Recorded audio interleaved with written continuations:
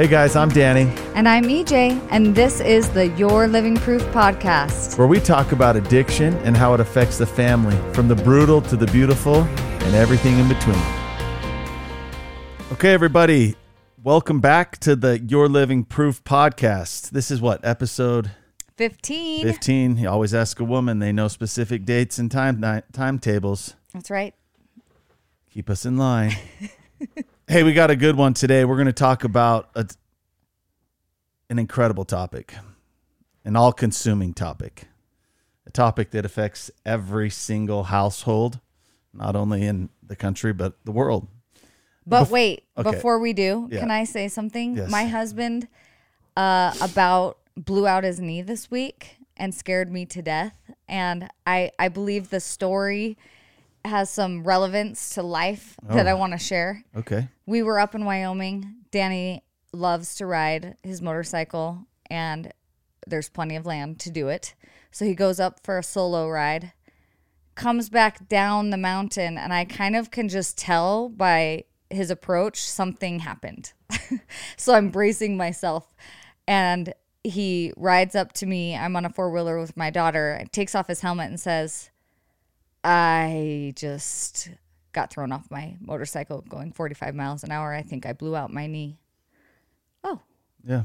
No. Okay.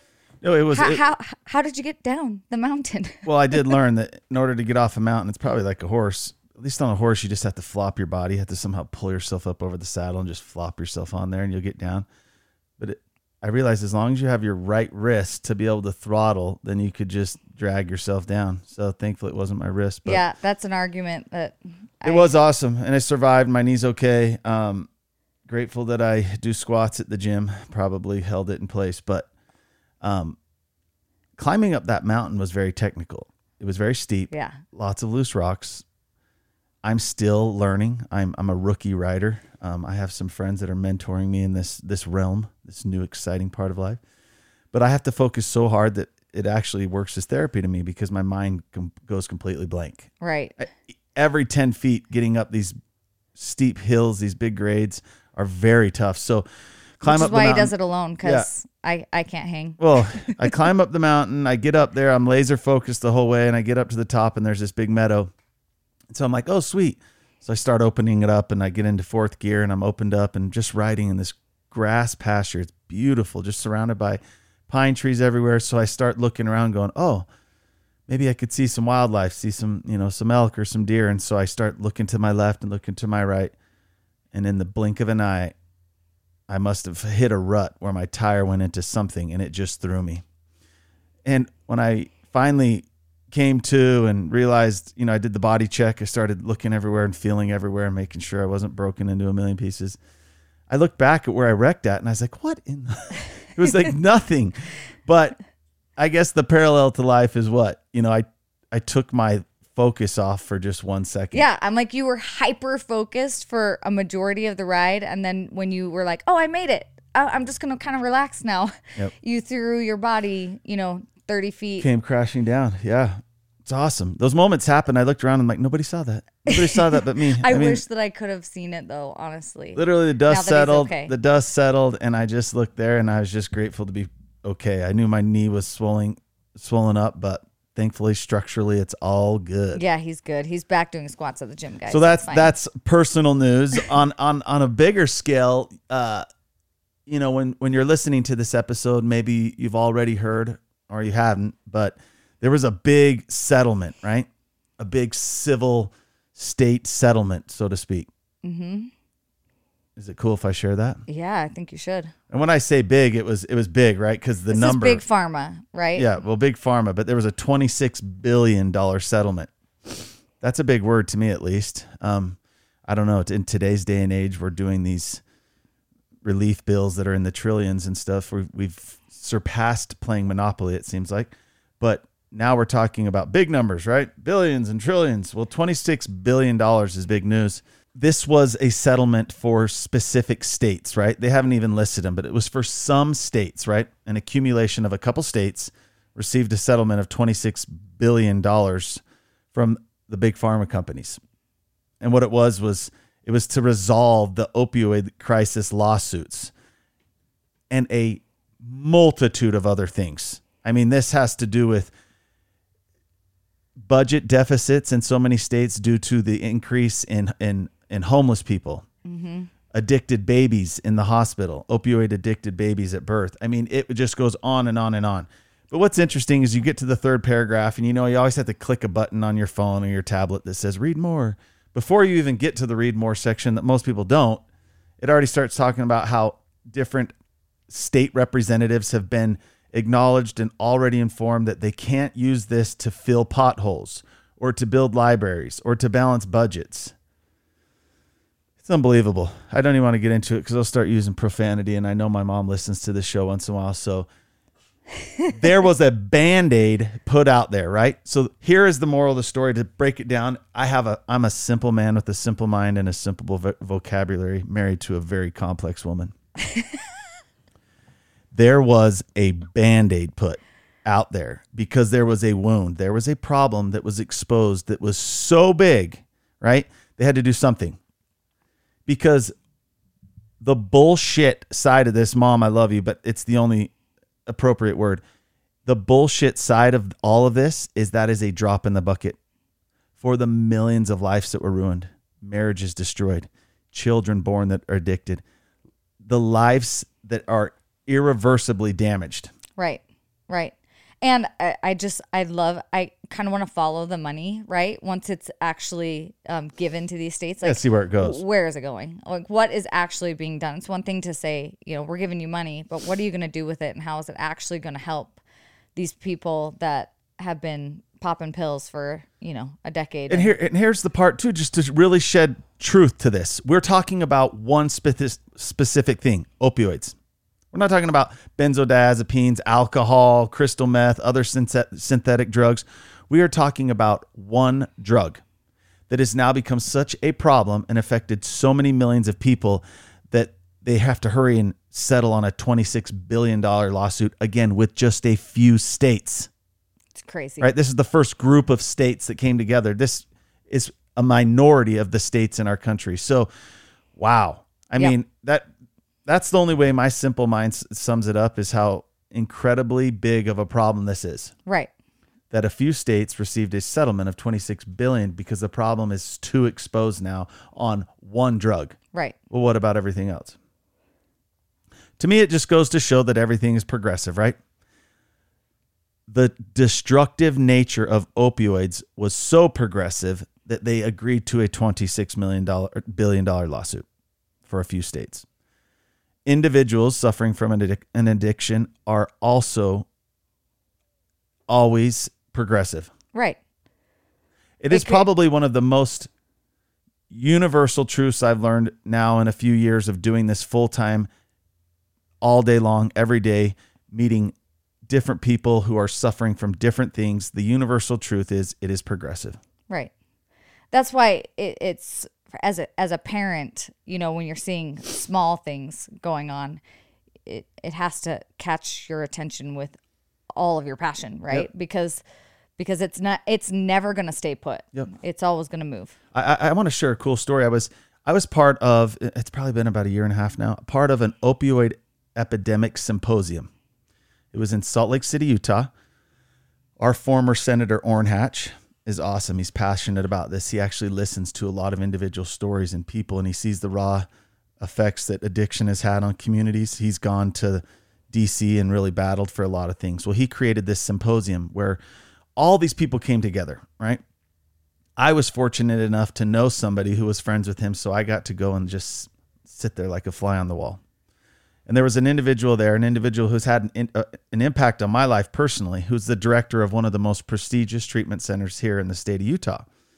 This individual was able to share his opinion, and he did it pretty quickly, but the way he shared it was so eye-opening for everyone in the room, right? There were people in the room that were talking about safe needle exchange programs or different, just little different snippets that could maybe influence something. Sure. Talking about the homeless platform and how to find shelter and homes for people. And he stood up and he says, you know what, guys, I've been in the industry for about 30 years at this point.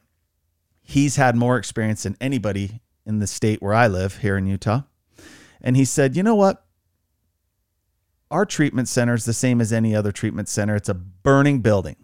And everyone in the room's kind of like, what the building is on fire and people are so desperate they are leaping out windows.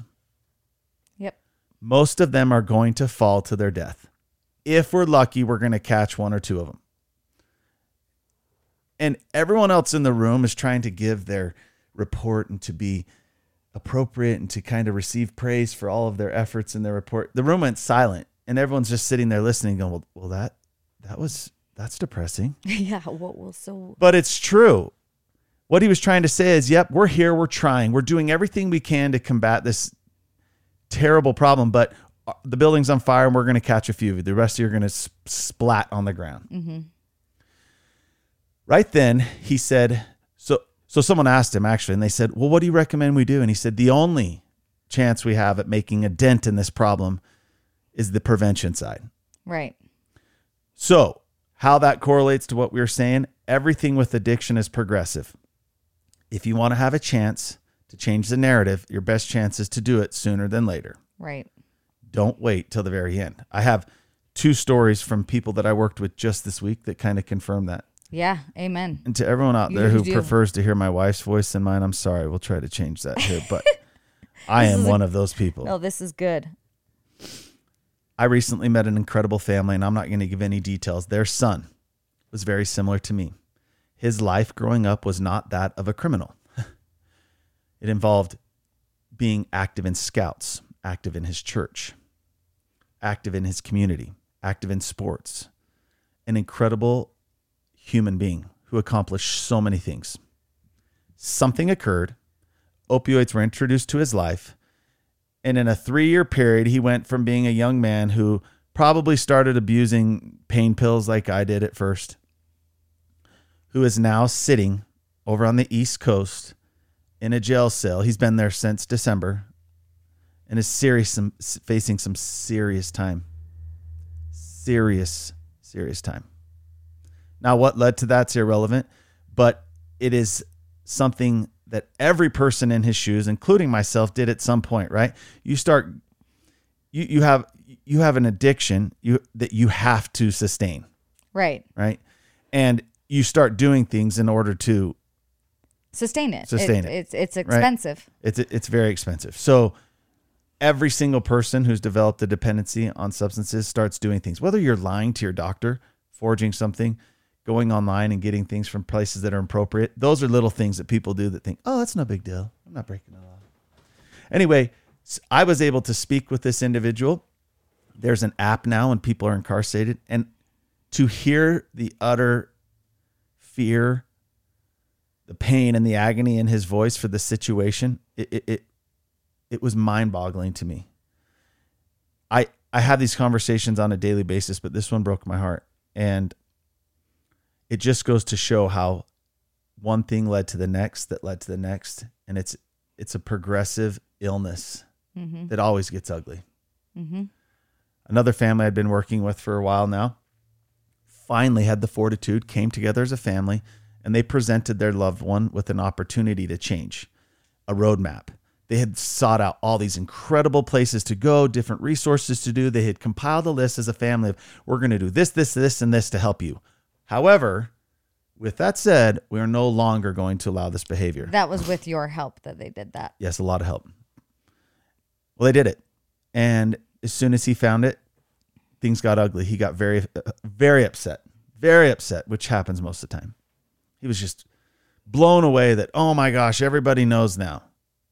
Dang it. Because he thought he was fooling everyone. Yeah. And I don't want to get into that. But yes, he did. Yeah. Well, when it was presented and all of a sudden he felt that things were different now, he felt that shift, it got ugly pretty quick.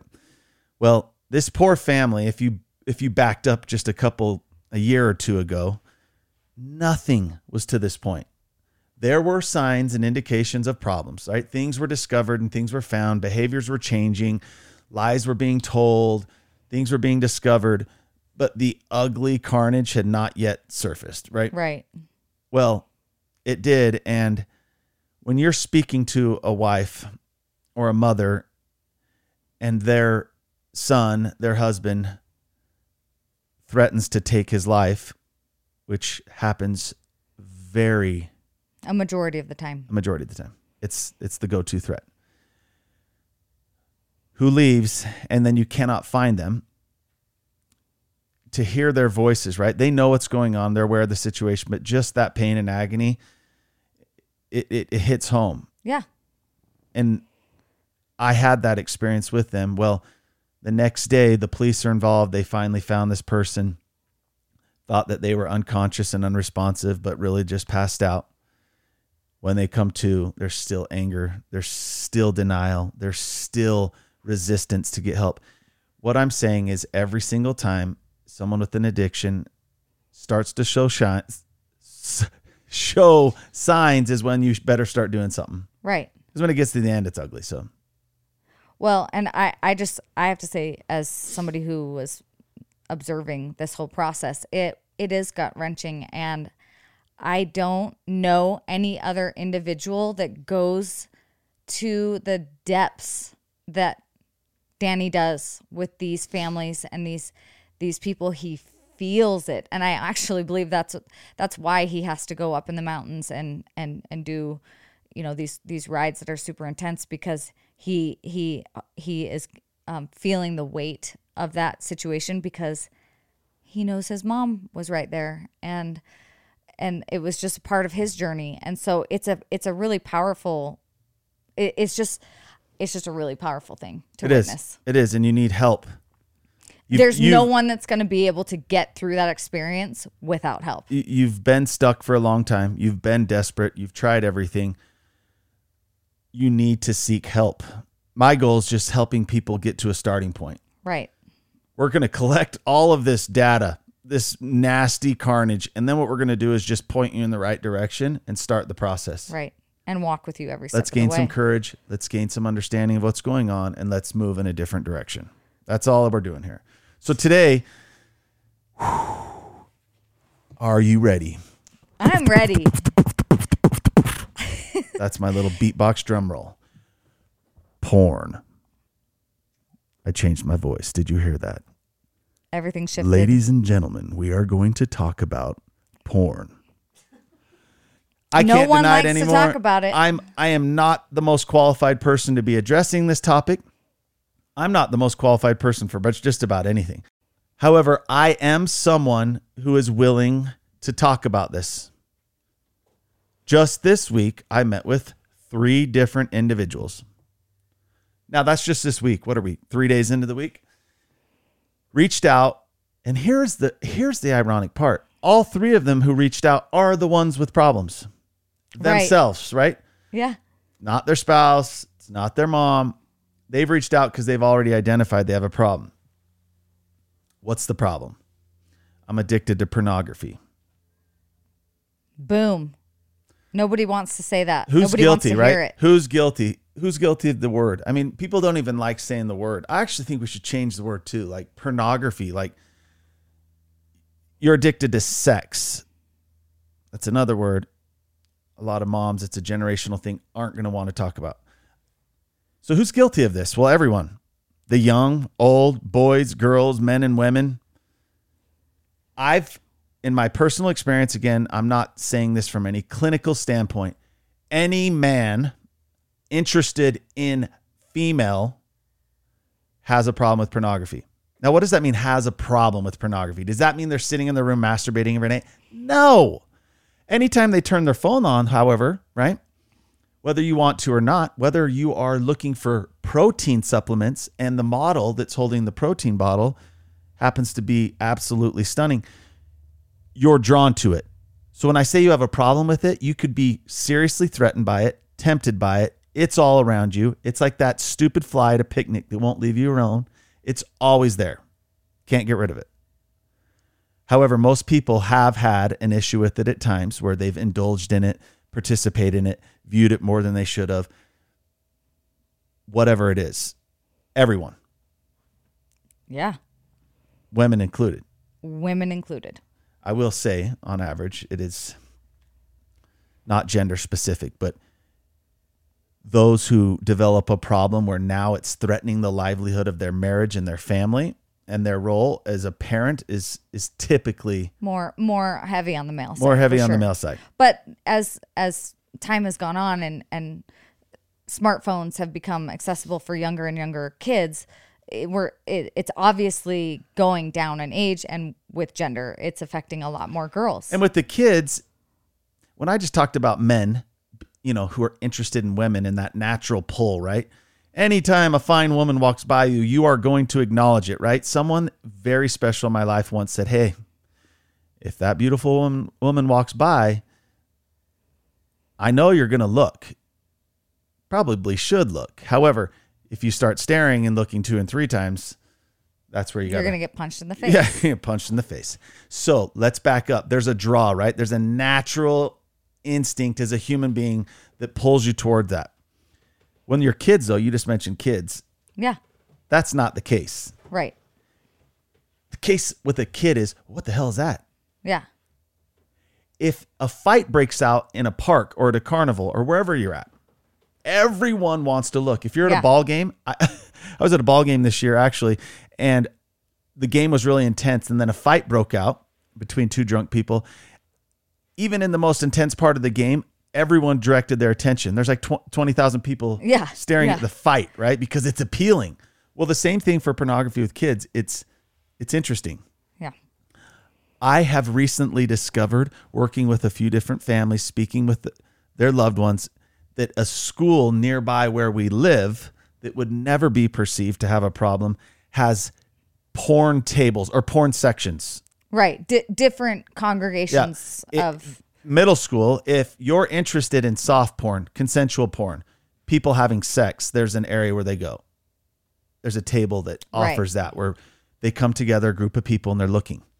Then there's a table where there's like this next step up. And these, keep in mind, what are we talking about? Middle school age. This is early teens. We're talking 13, 14 years old. They know there's also a table where there's people who are looking at more intense things like gang rapes or orgies. And they're aware of the terminology to understand the difference, right? They might not even understand the complexity of sex and all that else that's involved, but they're being introduced to this. Okay. This is real. If you've now turned this episode off, you also need to wake up. Then I found out that it's not in the cafeteria where they have the tables, but outside there's a tree. There's a section of trees where people can go to watch hardcore porn, abuse. That is a problem. When I was in high school, did people have interest in looking at things? Yes. Did I know, I don't know how long ago this was, 25 years ago. Did I know that I could go to a guy's locker, and if we were all quick enough and sly enough, we could take a peek at this Playboy magazine? Of course. Things are progressive, ladies and gentlemen. It's no longer like, let's huddle around a locker and hurry and look at one picture in the magazine of a Playboy.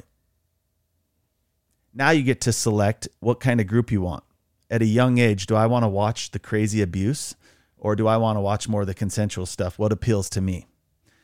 That's a problem. It is. So here's the big question, and I want to propose something. When you're listening to this, just think about this yourself. Do you consider pornography an addiction? A real addiction? Do you put it in the same category as an addiction to alcohol or other substances? What's your personal opinion on that? I want you to really think about that. In the last year, I've had a chance to meet with, tour, get to know several different treatment facilities throughout the state and surrounding states. I've been in several situations where sitting there talking to someone, one of the questions on my list, when I talk to clinical directors or whoever else is in charge of this facility, it's a question I ask. I'm just curious to see what their response is. Do you guys consider pornography as an addiction? And how many of them said yes, they do? Some. So some of them did admit they've come to see that there's a lot of the same similarities and behaviors. However, let me get real with you right now. For example, in the state where I live, let's say out of 50 treatment centers that are established to help people with addictions to alcohol or different substances, 2 that I know of at the moment, 2 are able to admit people for pornography or sex addiction. Now, here's the kicker.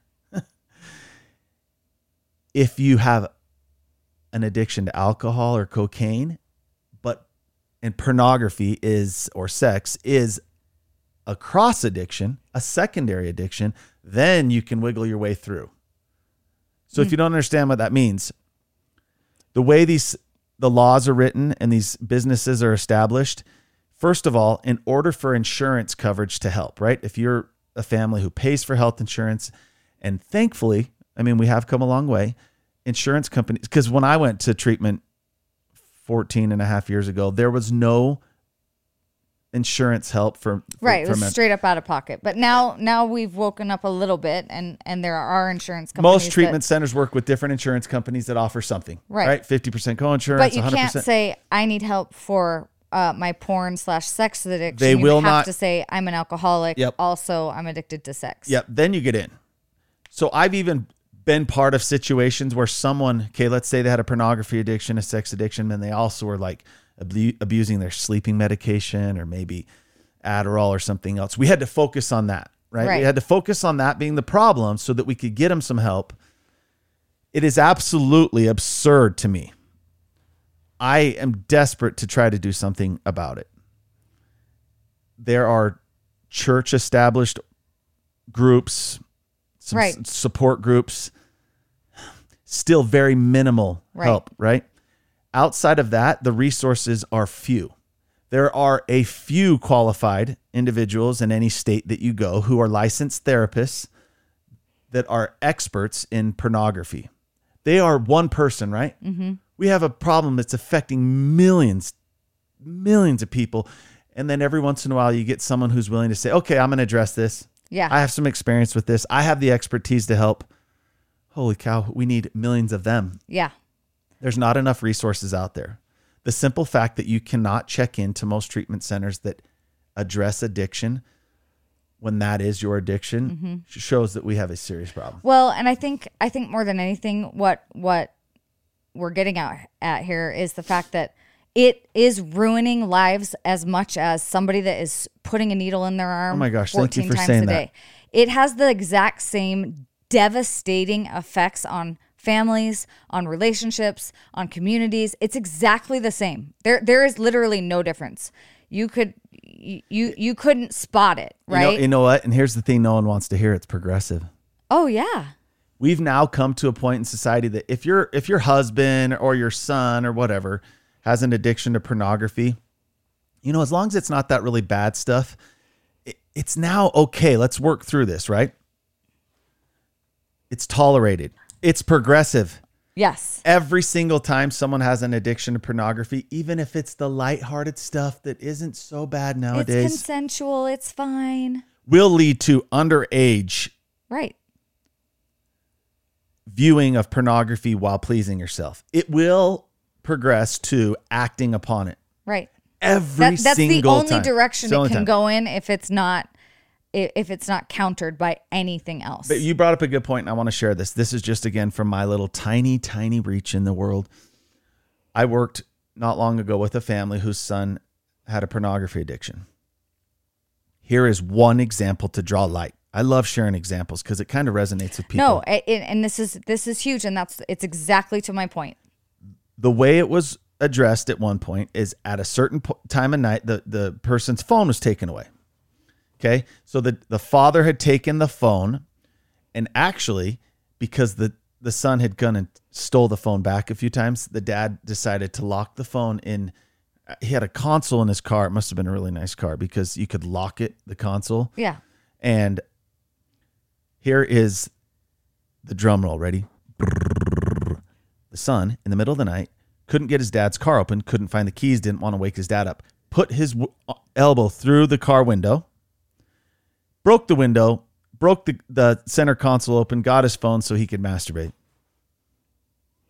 If that's not an addiction, I don't know what is. That's the same stuff you hear when you hear like a crystal meth addict or a heroin addict or a cocaine junkie is going to break in your house and steal your wallet so they can get high. It's exactly the same.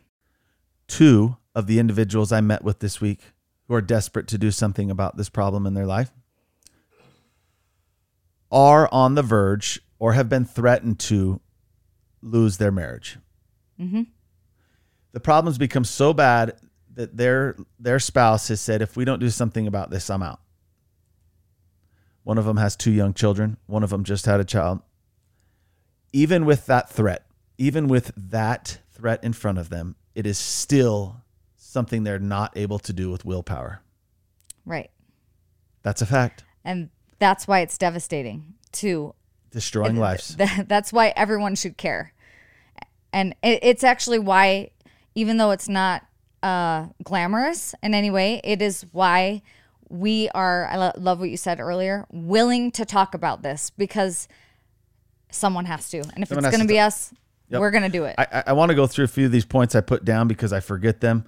The debate is real. When you say the debate is real, there are a lot of people, even in the mental health world, that are changing and saving lives who debate whether or not this is a problem. Right. Is it really an addiction? So many people still feel like it is a form of entertainment. It is not. Or it's just kind of something, oh, maybe you shouldn't do that. Maybe just go tell the bishop you did this. Or no, but if you do, whatever, it's still fine. not. It's not a big deal. It's not looked at the same as these other things. No. Okay. So the debate is real. The resources are few, very few. The stigma is undescribable. Yeah, I was gonna say it's the worst. The stigma behind this.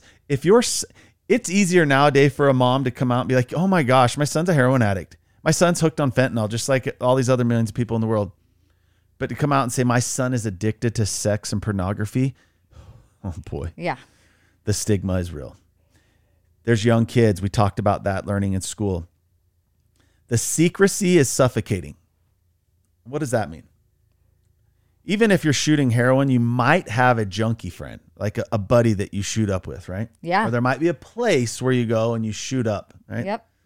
These are crack houses you can go to and people just doing terrible things.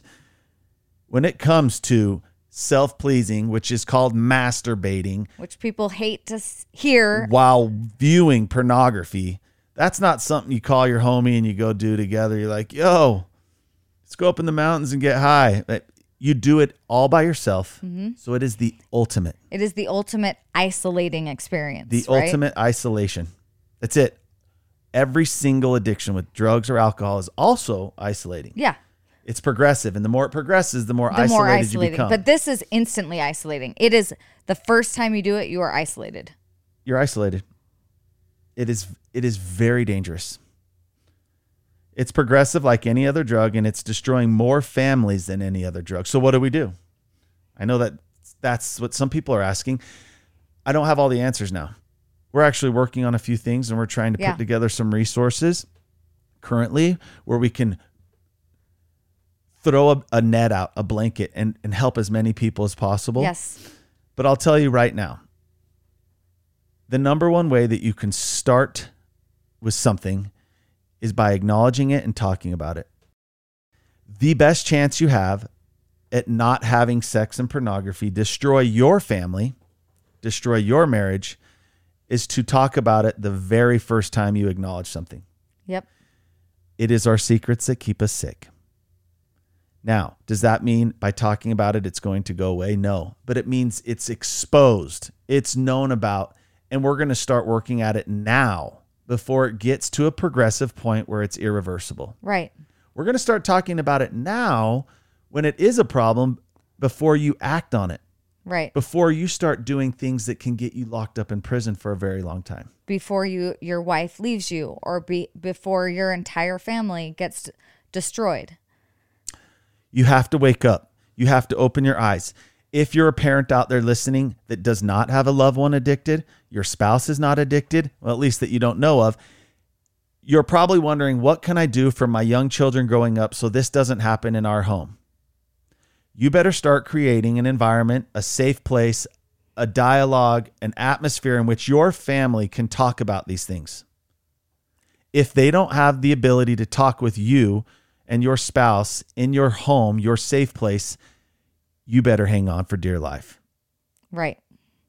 And I honestly, I think one of the most comforting things to me is to know that my kids, even as young as they are, they feel comfortable saying things like that to us. When they get off the bus and run and say, oh my gosh, somebody just taught me this on the bus and I hate it. Like, I know what it means and I hate it.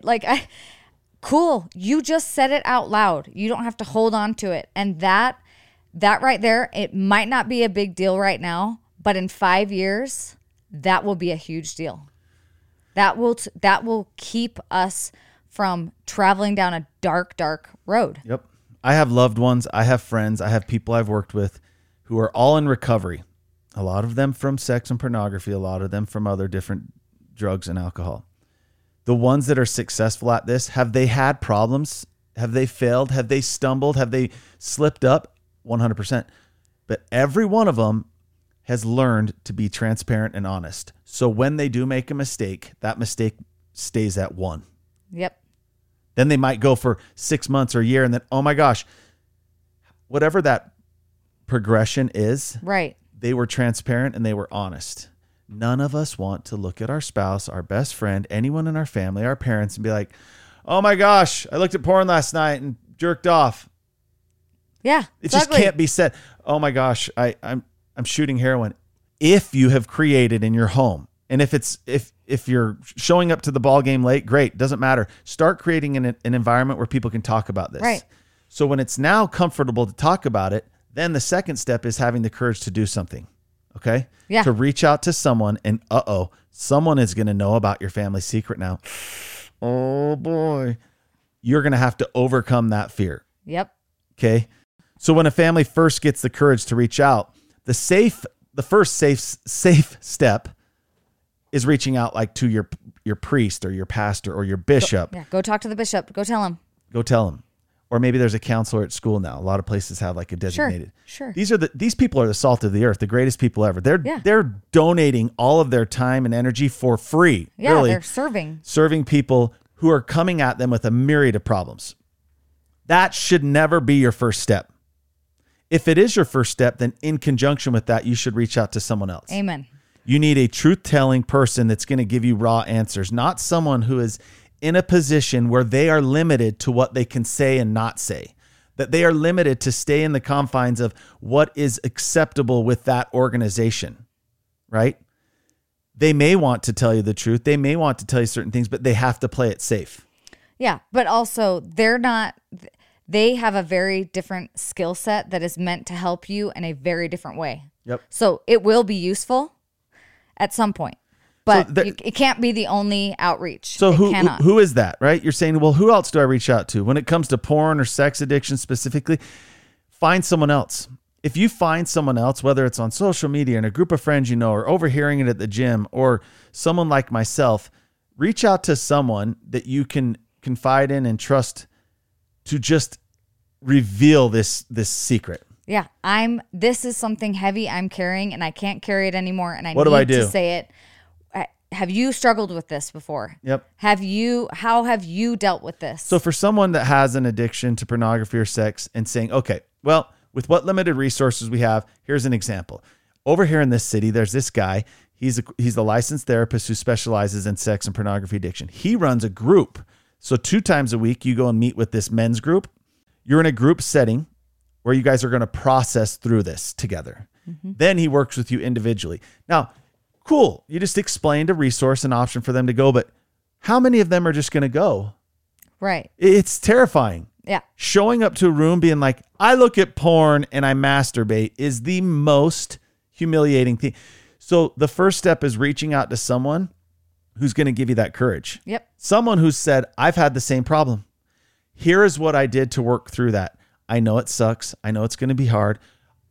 I'm going to walk through this process with you. I'm right here. Yeah. Okay. Now, this is just some very beginning basic steps to move forward.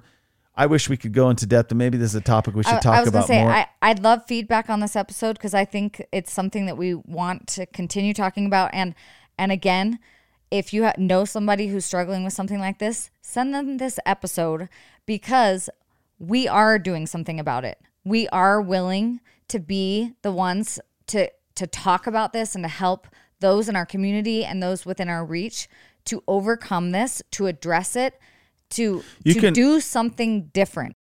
But truthfully, it is our secrets that keep us sick. We want to help people with direction. We want to be a resource. And there are others out there as well, but you have to reach out. You have to be willing to step forward and ask someone for help. That is the only way that this process will start. I promise you that. Living proof of that. We're grateful you guys joined us today, Thanks, right? guys. It was a big topic, a big episode, but that's how life is these days. You better get going or you're going to get ran right over. We love you and we appreciate your support, guys. Thanks for tuning in.